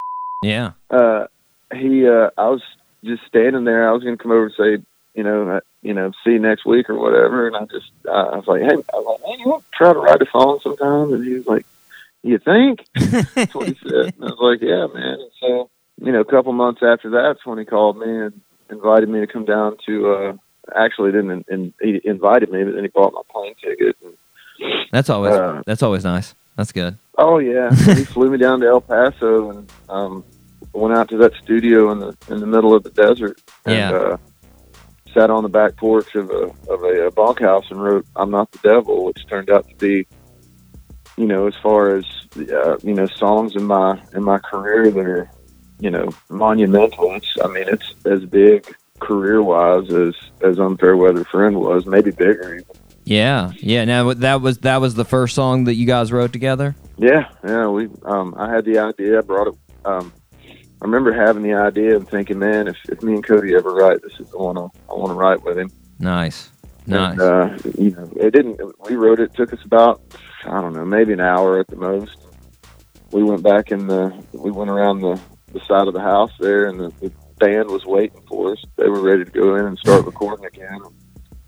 Cody's manager and his producer were standing next to each other. I had one leg propped up on a chair, and I was actually facing the studio. Mm-hmm. And I had my leg propped up on a chair and my guitar resting on my leg, and I was playing it. Cody was reading it and singing it. But I was facing away from the band and away from everybody, away from Cody. But I could see their reflection in the window. And as soon as Cody got done with that first verse, I saw the producer and the manager look at each other and smile and nod. And I was like, yeah. It's much better than them looking at each other like, we got to cut this. This is bad. Get out of here. Not another waltz. That led to you guys touring. You guys toured. You opened for him on the Lifer tour, and you got to do so many cool things there too. You got to play on Conan O'Brien, and you got to. That was. Cody calls and says, "Hey man, you want to go on Conan O'Brien and play I'm Not the Devil?" I was like, "You seriously calling and asking me?" You think? I was like, "Absolutely." And then you got to understand something else. Like, I thought I was getting away with something. I feel like I tricked everybody into being there. Like these guys don't even know I'm not that good. Well, I watched you perform I'm Not the Devil with Cody at the Ryman, and it's funny because you have that look. You are exuding that in the way that you're on stage. You're like, oh man, if they find out that I'm not supposed to be here, like, you've just got this look like, I can't believe that they're letting me up here. This is crazy. Like, you just look so happy about doing it, man. Well, it is, man. And like, me and Cody and I, like, we enjoy riding together. Like, we're friends, and we've got a real honest relationship. Cody's been around not very long in my life, about 5 years, but also, man, a very very important 5 years. Yeah. But he's been there, and we got real close real fast, man. We became great friends and still are. But it never surprises me when we write a song that we like. Yeah. It always surprises me when everybody else likes it, I guess. Well, do you ever see yourself doing a Merle and Willie type album with Cody? Do you see yourselves being the Outlaws, the 2020 Outlaws? If I were on Cody's level, maybe. I don't think Willie and Merle were Willie and Merle. Yeah. Cody's Cody, and I'm still things have grown a lot over the last couple of years, especially, and this album has done even more to grow my brand and my audience. But Cody's he's in the stratosphere right now. It's like here's a new Cody Jinks album with that other dude with the beard. So what you're saying is let Black Cats and Crows marinate a little bit, get a little more popular, and then maybe. Yeah. Like I said, man, I hadn't smoked in a month. I'm hoping to live at least a little bit longer, man. At some point, I wouldn't mind doing that. I would love to do a record with Cody, but nice. I know he's enjoying I'm enjoying where he is right now, and me too. Yeah. And plus, man, that guy's already done so much for me. I don't. At some point, I gotta get off his teat. Well, let's talk about the newest album. So, Black Cats and Crows, you just released it last month. Starts off, so the title track starts off with the uplifting lyrics of "Every day is just another day to die," which, you know. Did you start? Was that the first song that you wrote on the album, or did you have other tracks? No. Oh gosh, that was the last song I wrote for the album. I don't write albums. I can't. I was thinking about this the other day. I'm a songwriter. Yeah. You know. Separate chapters. These songs. Yeah. Sorry, I just put a piece of Nicorette in my mouth. Keep it off. We've got another month. Yeah. Another month. Yeah. So, the oldest song on this record is about 16 years old. Wow. These are not, for the most part, Sound of Chains is in the last few years. You know, Black Cats and Crows. Nobody is 3 or 4 years old, I think. But man, what's the 16-year-old one? Man, Heaven Had a Hand in This, I think, is going to be the oldest one. There's a couple on there that I wrote that year. Wow. Haven't Had a Hand in This, Good to Say Goodbye, Ain't Gonna Be Today. Those are all 15, 16-year-old songs. So they've been crafted. They've been manipulated over the years. Yeah, man, and these were songs that I wrote with the writers I wrote them with are just extraordinarily successful guys. And as far as the community in Nashville goes, they were the cream of the crop. Yeah, hit songwriter. But they were also, they were also older than me and had lived more and had seen more. And some of these songs that we wrote, like I didn't necessarily understand how the story was going to end in my life. I knew, there's a song on there, Good to Say Goodbye, that I wrote with Carrie Kurt Phillips. Mm-hmm. And, I think I only had any real perspective on the first verse of that song. Mm-hmm. And Carrie Kurt, we wrote it together. I helped him rhyme, but he was the one that put the heart in that. And a lot of that song, like, I ended up living, thank God not all of it, but, I had to live my life to even understand the stuff that I wrote 15 years ago. Yeah. But once you hear it, it's like, oh, I get it now. Yeah.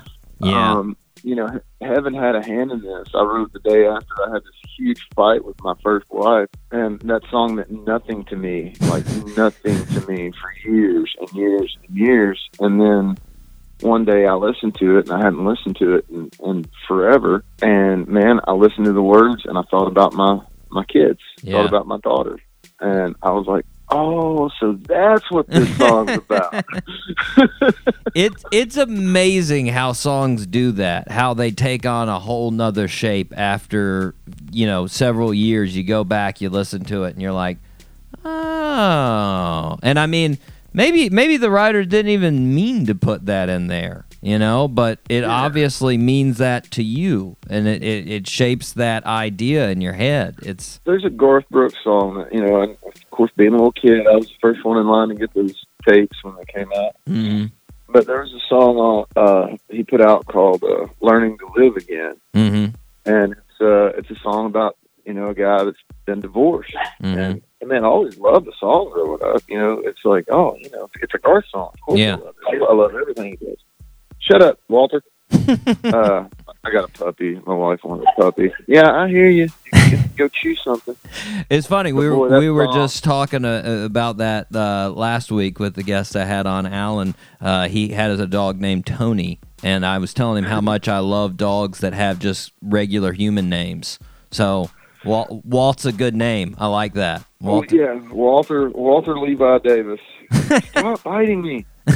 Come here. But anyway, yeah, I get, it doesn't, I guess what I was getting at is like, it's not necessarily that, even though I wrote those songs, it was, it's like that you don't really know what it's about until you go through it. Yeah, for sure. You mentioned this Sound of Chains, which features an artist I don't think people would think they would find on your album. It's got Scott Ian from Anthrax, and I got to ask, how did Scott make it on this song? Because it doesn't seem like something that you'd just be like, hey, let's call up Scott Ian from Anthrax and see if he wants to jam on this. Well, obviously, Scott's a big fan of mine, following my career. Of course. Number one. No, man, that's synchronicity and friendship. The day that we played Conan O'Brien, the day that Cody played Conan O'Brien, I told him to let me come. I've got a buddy out there in L.A. His name's W. Earl Brown, and he's a great character actor. Yeah. Did you ever see Deadwood? Yeah. The show Deadwood. So he was on Deadwood. He was on I don't know, God, he's been on a ton of stuff, man. But anyway, he was Mary's brother in Something About Mary. Nice. Yeah. But anyway, several years ago, I'd gone out there on the 4th of July, and he's friends with Jerry Cantrell, the guitar player for Alice in Chains. Very cool. And we had gone to Jerry Cantrell's 4th of July party. And so I knew that he was friends with him, and he lived right down the street from where they recorded the Conan O'Brien show. And so I told him we were going to be in town, and I'd love for him to meet Cody, and I'd already told Cody about Earl, and he said, "Well, man, why don't you just come to dinner after y'all do Conan? We'll have some Mexican food." And I said, "Cool, yeah, sounds good." So he ended up. I said, "Hey, you ought to invite Jerry Cantrell because Cody's a big heavy metal fan." Yeah, thrash metal, and he said, "Thrash metal?" He's like. He likes Scott Ian. He liked Anthrax. I was like, yeah, that's his favorite. He said, well, but Scott. So anyway, Scott ended up coming to dinner with his wife Pearl, and we just became friends. And when we recorded Sound of Chains, Pearl and I co-wrote threads on the record. But anyway, when we recorded Sound of Chains, I wanted some big girl background vocals, like Knocking on Heaven's Doors. Yeah. And the only person I know that has sang backup for a metal band is Pearl, who sang backup for Motley Crue back in the day. Nice. So I asked her if she'd mind doing some harmony on it, and she said sure. And I said, well, while y'all got the track, Scott, if you want to throw some guitar on there, man, feel free. And he's like, oh, cool, yeah, man, I'd love to play on a country record. And so that's just kind of how it happened, man. He was being nice, and she was being nice, and just, he's like a huge rock star, but he's really normal and really cool. Yeah, he seems very down to earth. Yeah. Well, how would you say this album? Because it's been now 5 years from the last album. How would you say it compares to 15 years in a 10-year town? So, I don't consider this my second album. I consider it my first album. I mean, I know that 15 years was an album. I'm aware it was an album. Yes, but it was on a shoestring budget. I did, there's so many favors and so many friends, and Mickey Raphael played on that whole record on the 15 years record. Willie's harmonica player. Yeah. Man, I can't even tell you how much he charged me because it was so embarrassingly low that it would ruin his reputation. But I ended up, it was all these favors of people that, wanted to help me. I told them what I was doing. I'm like, yeah, I just need an album. Yeah. And I did it on a shoestring budget I was going to go out and be an acoustic background music, and I needed an acoustic background music album. So that's what I did. This one was the one where I got the band in there and, spent time on arranging it, and, the picking the songs was the most, God, I'm just so glad we finally figured out which ones we were going to put on it because it was driving me crazy. How many did you start out with as far as, whittling it down? In the last 4.5 years, I think I recorded about 33 songs. I think that's right. Wow. We ended up putting the Asunder EP out just because those songs right there that we recorded were very specific to my life at that point. Yeah. And I didn't want them to get lost in the shuffle. But I mean, I don't think the two can be compared.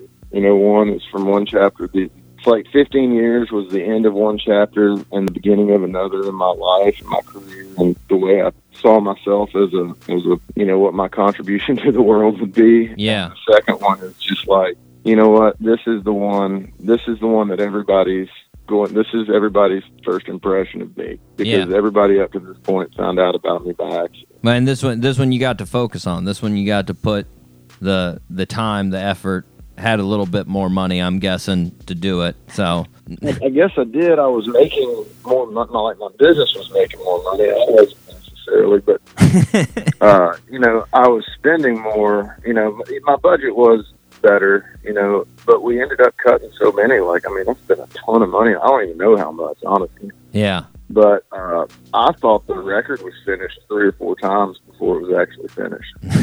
My manager kept calling. I'd send him a new song, and he'd be like, "You got to put that on the record." I'm like, "No, it's done." No, Lord, no, I need it. Well, I gotta say, it came out fantastic, man. I love it. It's an awesome album. Black Cats and Crows, Sound of Chains, and Get to Work Whiskey. I think those are my favorite 3 songs. Right. Oh, cool, man. Sound of Chains is my favorite. If I was going to pick one, and it's only because I didn't write it about me. I wrote it, you know. We made it up. Yeah. The rest of them, you know, there's at least the ones I wrote. There's all a whole lot of me on. For sure. Well, it is a phenomenal album. I think we need to take a listen to one of the songs right now. But Ward, we are up against a break, man. I want to thank you for taking so much time to talk with us today. Oh, dude, thanks for letting me ramble so long. Well, I got a deal for you. If you can tell me that you're going to get one of those hand lyric guitars again on your website, I will buy you any Legos you want in trade for it, if you want to go in on that trade. Oh, gosh, man. No kidding. I have 8 guitars in front of my Christmas tree right now. They're stacked. They're in boxes, you know, but they're stacked accordingly to keep the dog out of there, the puppy.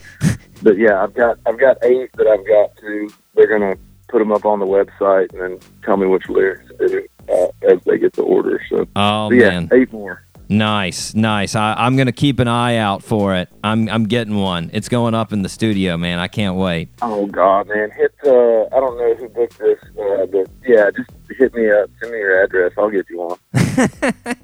Well, you know, if I get that guitar, there are Legos coming your way. I'm gonna get you. Okay. And I'm gonna find a Mayan temple Legos. It's gonna happen. I don't know if He-Man. I don't think I can promise He-Man. That's well, here's the deal. Like the Mayan temple is like the no-brainer, because the heads on the Lego people pop right off anyway. You sacrifice them to the gods and roll them down the steps of the temple. It's so easy. You just stack them right on top of each other. Here's all of our stuff. Yeah, they're headless little Lego bodies. Listeners, you can check out all things Ward Davis at warddavismusic.com, or you can follow him on Instagram. Check out those Legos and He-Man at Ward Davis Music. Right now, let's take a listen to me and Ward's favorite off of Black Cats and Crows. Let's take a listen to Sound of Chains right here on the Doc G Show.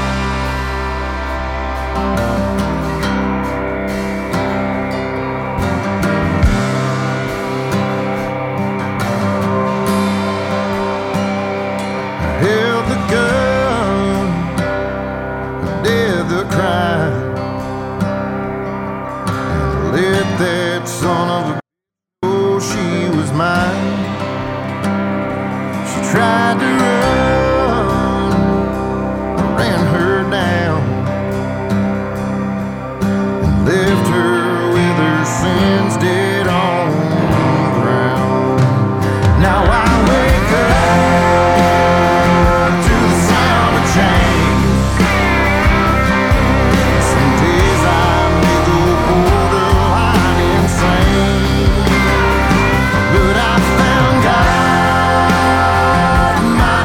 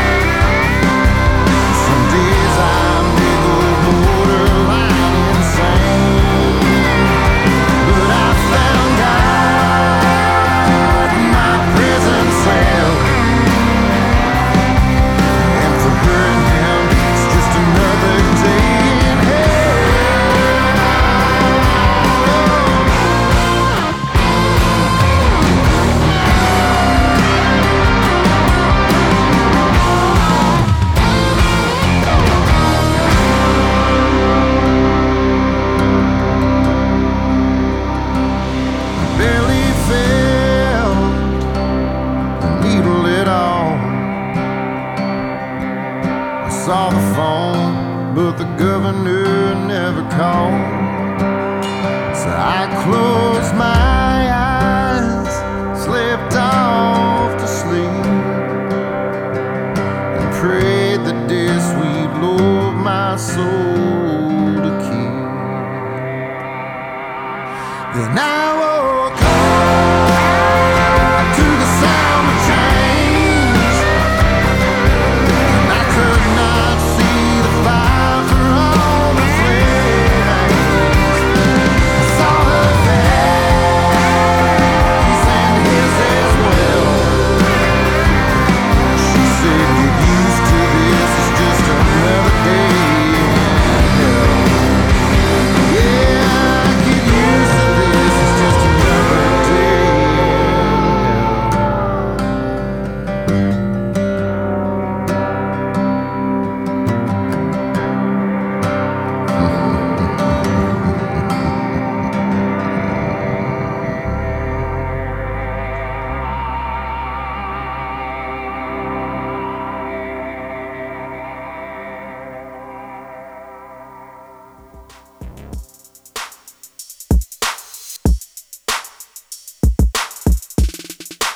And we are back here on the Doc G show. Ward Davis. Oh, my God. I told you that was going to be good. Bam. Told you it was going to be good. Yes, sir, you did. Very excited about that. Such a nice guy, Ward. Such a nice guy. And I mean, humble. A guy I can aspire to be with my beard and hair. Word. You know, just one day. I mean, just keep not shaving. Well, I was about to say, I was gonna ask her. We talk so much about other things. I didn't have time to ask him, but it does look like at some point he was just like, you know what? Nah, that's right. I'm not gonna do that anymore. Yeah. You know, like that's pretty much waste of and time. it's pretty impressive too, because you go back just like 10 years ago, his beard wasn't anywhere close to as full as it is now. Like, I feel like he just unleashed the chains when he was like, I'm not going to shave anymore. All of a sudden, it was like, yeah, I've got the power, and just came out. Like,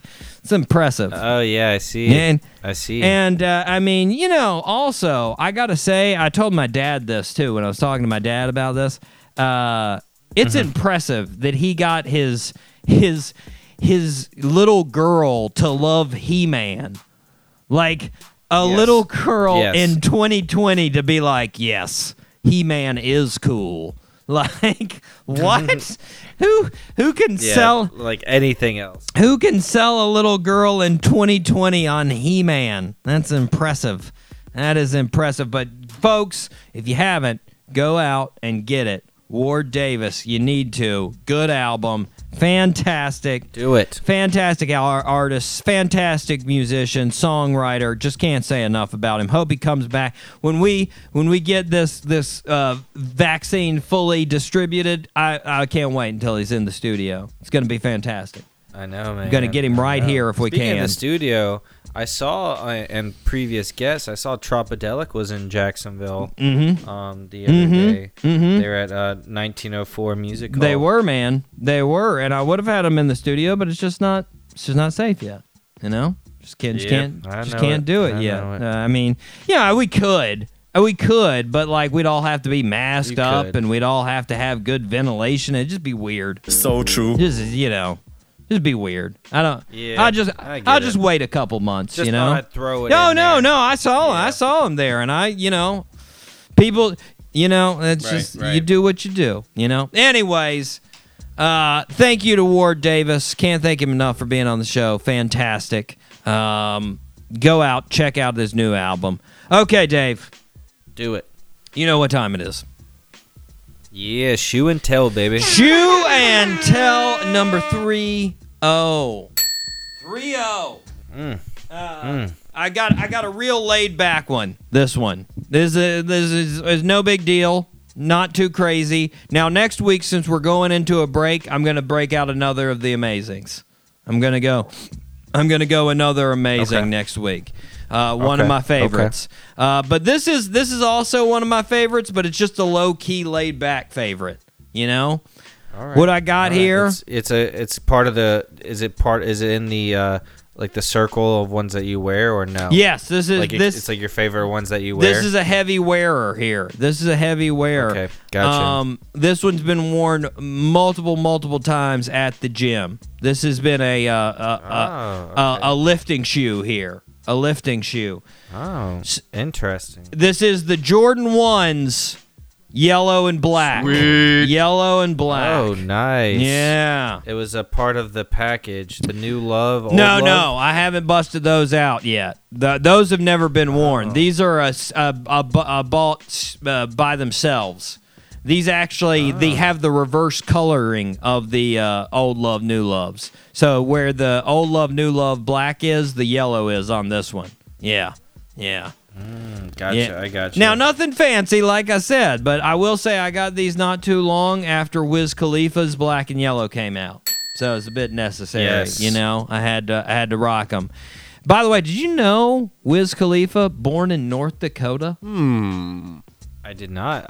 I guess he went from North Dakota to Pittsburgh. Yeah, his parents were in the military, so he was moving around, you know? He was moving around. But yeah, I got, Fun fact. I mean, he made black and yellow cool, let's be honest. He made Oh yeah, I mean anything, yeah, totally. It was, I mean, and you know, that I always will say that about Pittsburgh sports teams. It is awesome that they have the coordination between all three sports teams and that it's black and yellow. That's pretty cool, you know? Penguins, Pittsburgh Pirates, Pittsburgh Steelers, all black and yellow, you know. It's Pittsburgh colors. It's Pittsburgh. Oh, yeah. Primani brothers and Steelers football. That is what Pittsburgh does. So true. Anyways, back to my Jordan 1s yellows. I will say, too, you made mention of this last week, the Air Forces making a resurgence. I noticed the Jordan 1s, they made a huge, like resurgence in the young community. Like the high schoolers, Totally. I mean, they're into them, man. They're basically the high top version of the Air Force Ones. What? They're very similar. Well, as you remember, same person designed both of them. Same exactly. designer for the Air Force Ones and the Jordan 1s. Anyways, so that's my shoe. I love these shoes. Been wearing them for a long time. Good stuff. Yes! Okay. Dave, are you ready to not get the last birthday suit? Wait, what? I'm ready to lose the third one. I'm even less confident if that can be possible than Jane Austen, so this one is 5%. Man. Yeah, this is not in your wheelhouse. This is classic rock. All right. This is classic rock stars and not the singers. Okay. So, Our birthday suit wearer was born on December 16th, 1949, but at least it is in the 1900s, so there you go. Yes. In Houston, Texas, his father was an orchestra conductor and a concert pianist. At the age 13, our birthday suit wearer received his first guitar, which was a Gibson Melody Maker. He played it non-stop. Our birthday suit wearer ended up attending Warner Brothers Art School in California, going to California for high school. He ended up making many bands in school and eventually created the band The Moving Sidewalks, which the artist Jimi Hendrix was a big fan of The Moving Sidewalks. In fact, Jimi Hendrix thought our birthday suit wearers were one of the best guitarists out there. Yeah. Jeez. Yeah. And The Moving Sidewalks ended up opening for Jimi Hendrix during Hendrix's first American tour. However, in 1969, our birthday suit wearer decided to form a trio with Dusty Hill and Frank Beard. They called themselves ZZ Top. I know you've heard ZZ Top. I know you don't know who he is. Yeah. So No. From 1973 to 1994, the group released 9 albums that were all either platinum or gold, with the most popular being Eliminator and Afterburner. They had big singles like LaGrange, Tush, Cheap Sunglasses, Pearl Necklace, Give Me All Your Lovin', Sharp Dressed Man, and Legs. In all, they've sold over 50 million albums. They've been inducted into the Rock and Roll Hall of Fame, and our birthday suit wearer was named 32 on Rolling Stone's 100 Greatest Guitarists of All Time. Mr. Billy Gibbons. Billy Gibbons. Yes, indeed. I would not have gotten that one. Nope. Billy. But I do enjoy me some ZZ Top. Oh, who doesn't? Who doesn't? Turning 71, Billy. He's looked about like he's... Happy birthday, Billy. He's looked like he's been 80 for the last 50 or 30 years. Basically since 85, since his beard fully grew out, he's looked about 80. So, he looks young for his age now. So, nice. There you go. Nice. Happy birthday, Billy. What's your favorite ZZ Top, sir. Dave? Happy birthday. What's the favorite? Dude, I love Sharp Dressed Man. Yeah, it's a good one. I don't know. I really love Legs. I like Tush too. Mm-hmm. Those are and LaGrange. I really like LaGrange too. I don't know, man. Yeah. Those all three of those are jams right there. It's a tough one. Tush and Sharp Dressed Man and Give Me All Your Lovin', very 80s sounding. Give me all your lovin', yeah. Those are good jams though, man. Just such good carefree rock right there. Good grooving, rock, exactly. Texas boogie right there, man. Anyways, happy birthday, Billy. Okay, Dave. One more show for the year. One more show. And you know who I got for this show? Just guess. Who you got? Who's a longtime guest that everybody loves? Claude, Fly Till I Die, Lathan. Oh, let's go. Claude is coming on the show. We are going to talk about this new NBA season, which is happening next week. We are going to throw down. We are going to talk about the possibilities. I mean, the Luka possibilities, the Buck possibilities, the Net possibilities, the Warrior possibilities, the Laker possibilities, the Heat possibilities. There's so many teams. It's anybody's game. I got it. I want to hear what he's thinking now with some of these moves. I think he's thinking the Nets are going to be scary good, honestly. That's what I think he thinks. Word. And, we were talking about it a little bit. We were going back and forth, and I was like, I don't know, Claude. That Kyrie's combustible. He's awesome, but he's combustible. He's dangerous. You got to watch out for that Kyrie. Right. I don't know. Now, KD... Right. KD's just the Slim Reaper. Just watch out for points. They're coming all night. You know what you're going to get. Yeah, they're coming all night. But I can't wait to talk to Claude. We're going to have a fantastic show. We sadly, I know. Sadly, we're not going to have The Lonely Highway on for the fifth Christmas show in a row. But the fellas are still making things happen. So hopefully we can bring it back. 2021, definitely. We will bring it back. Anyways, guys, this has been the Doc G Show. I've been your host, Doc G. With me, as always, that guy that usually has some kind of fake fact attributed to his name, Dave Burles Berlin. Say what? But the real fact is 2020 is almost done, y'all. Boom. One more. Boom. We'll see you next week. And until next week, zip it up and zip it out. Zippity-doo-dah.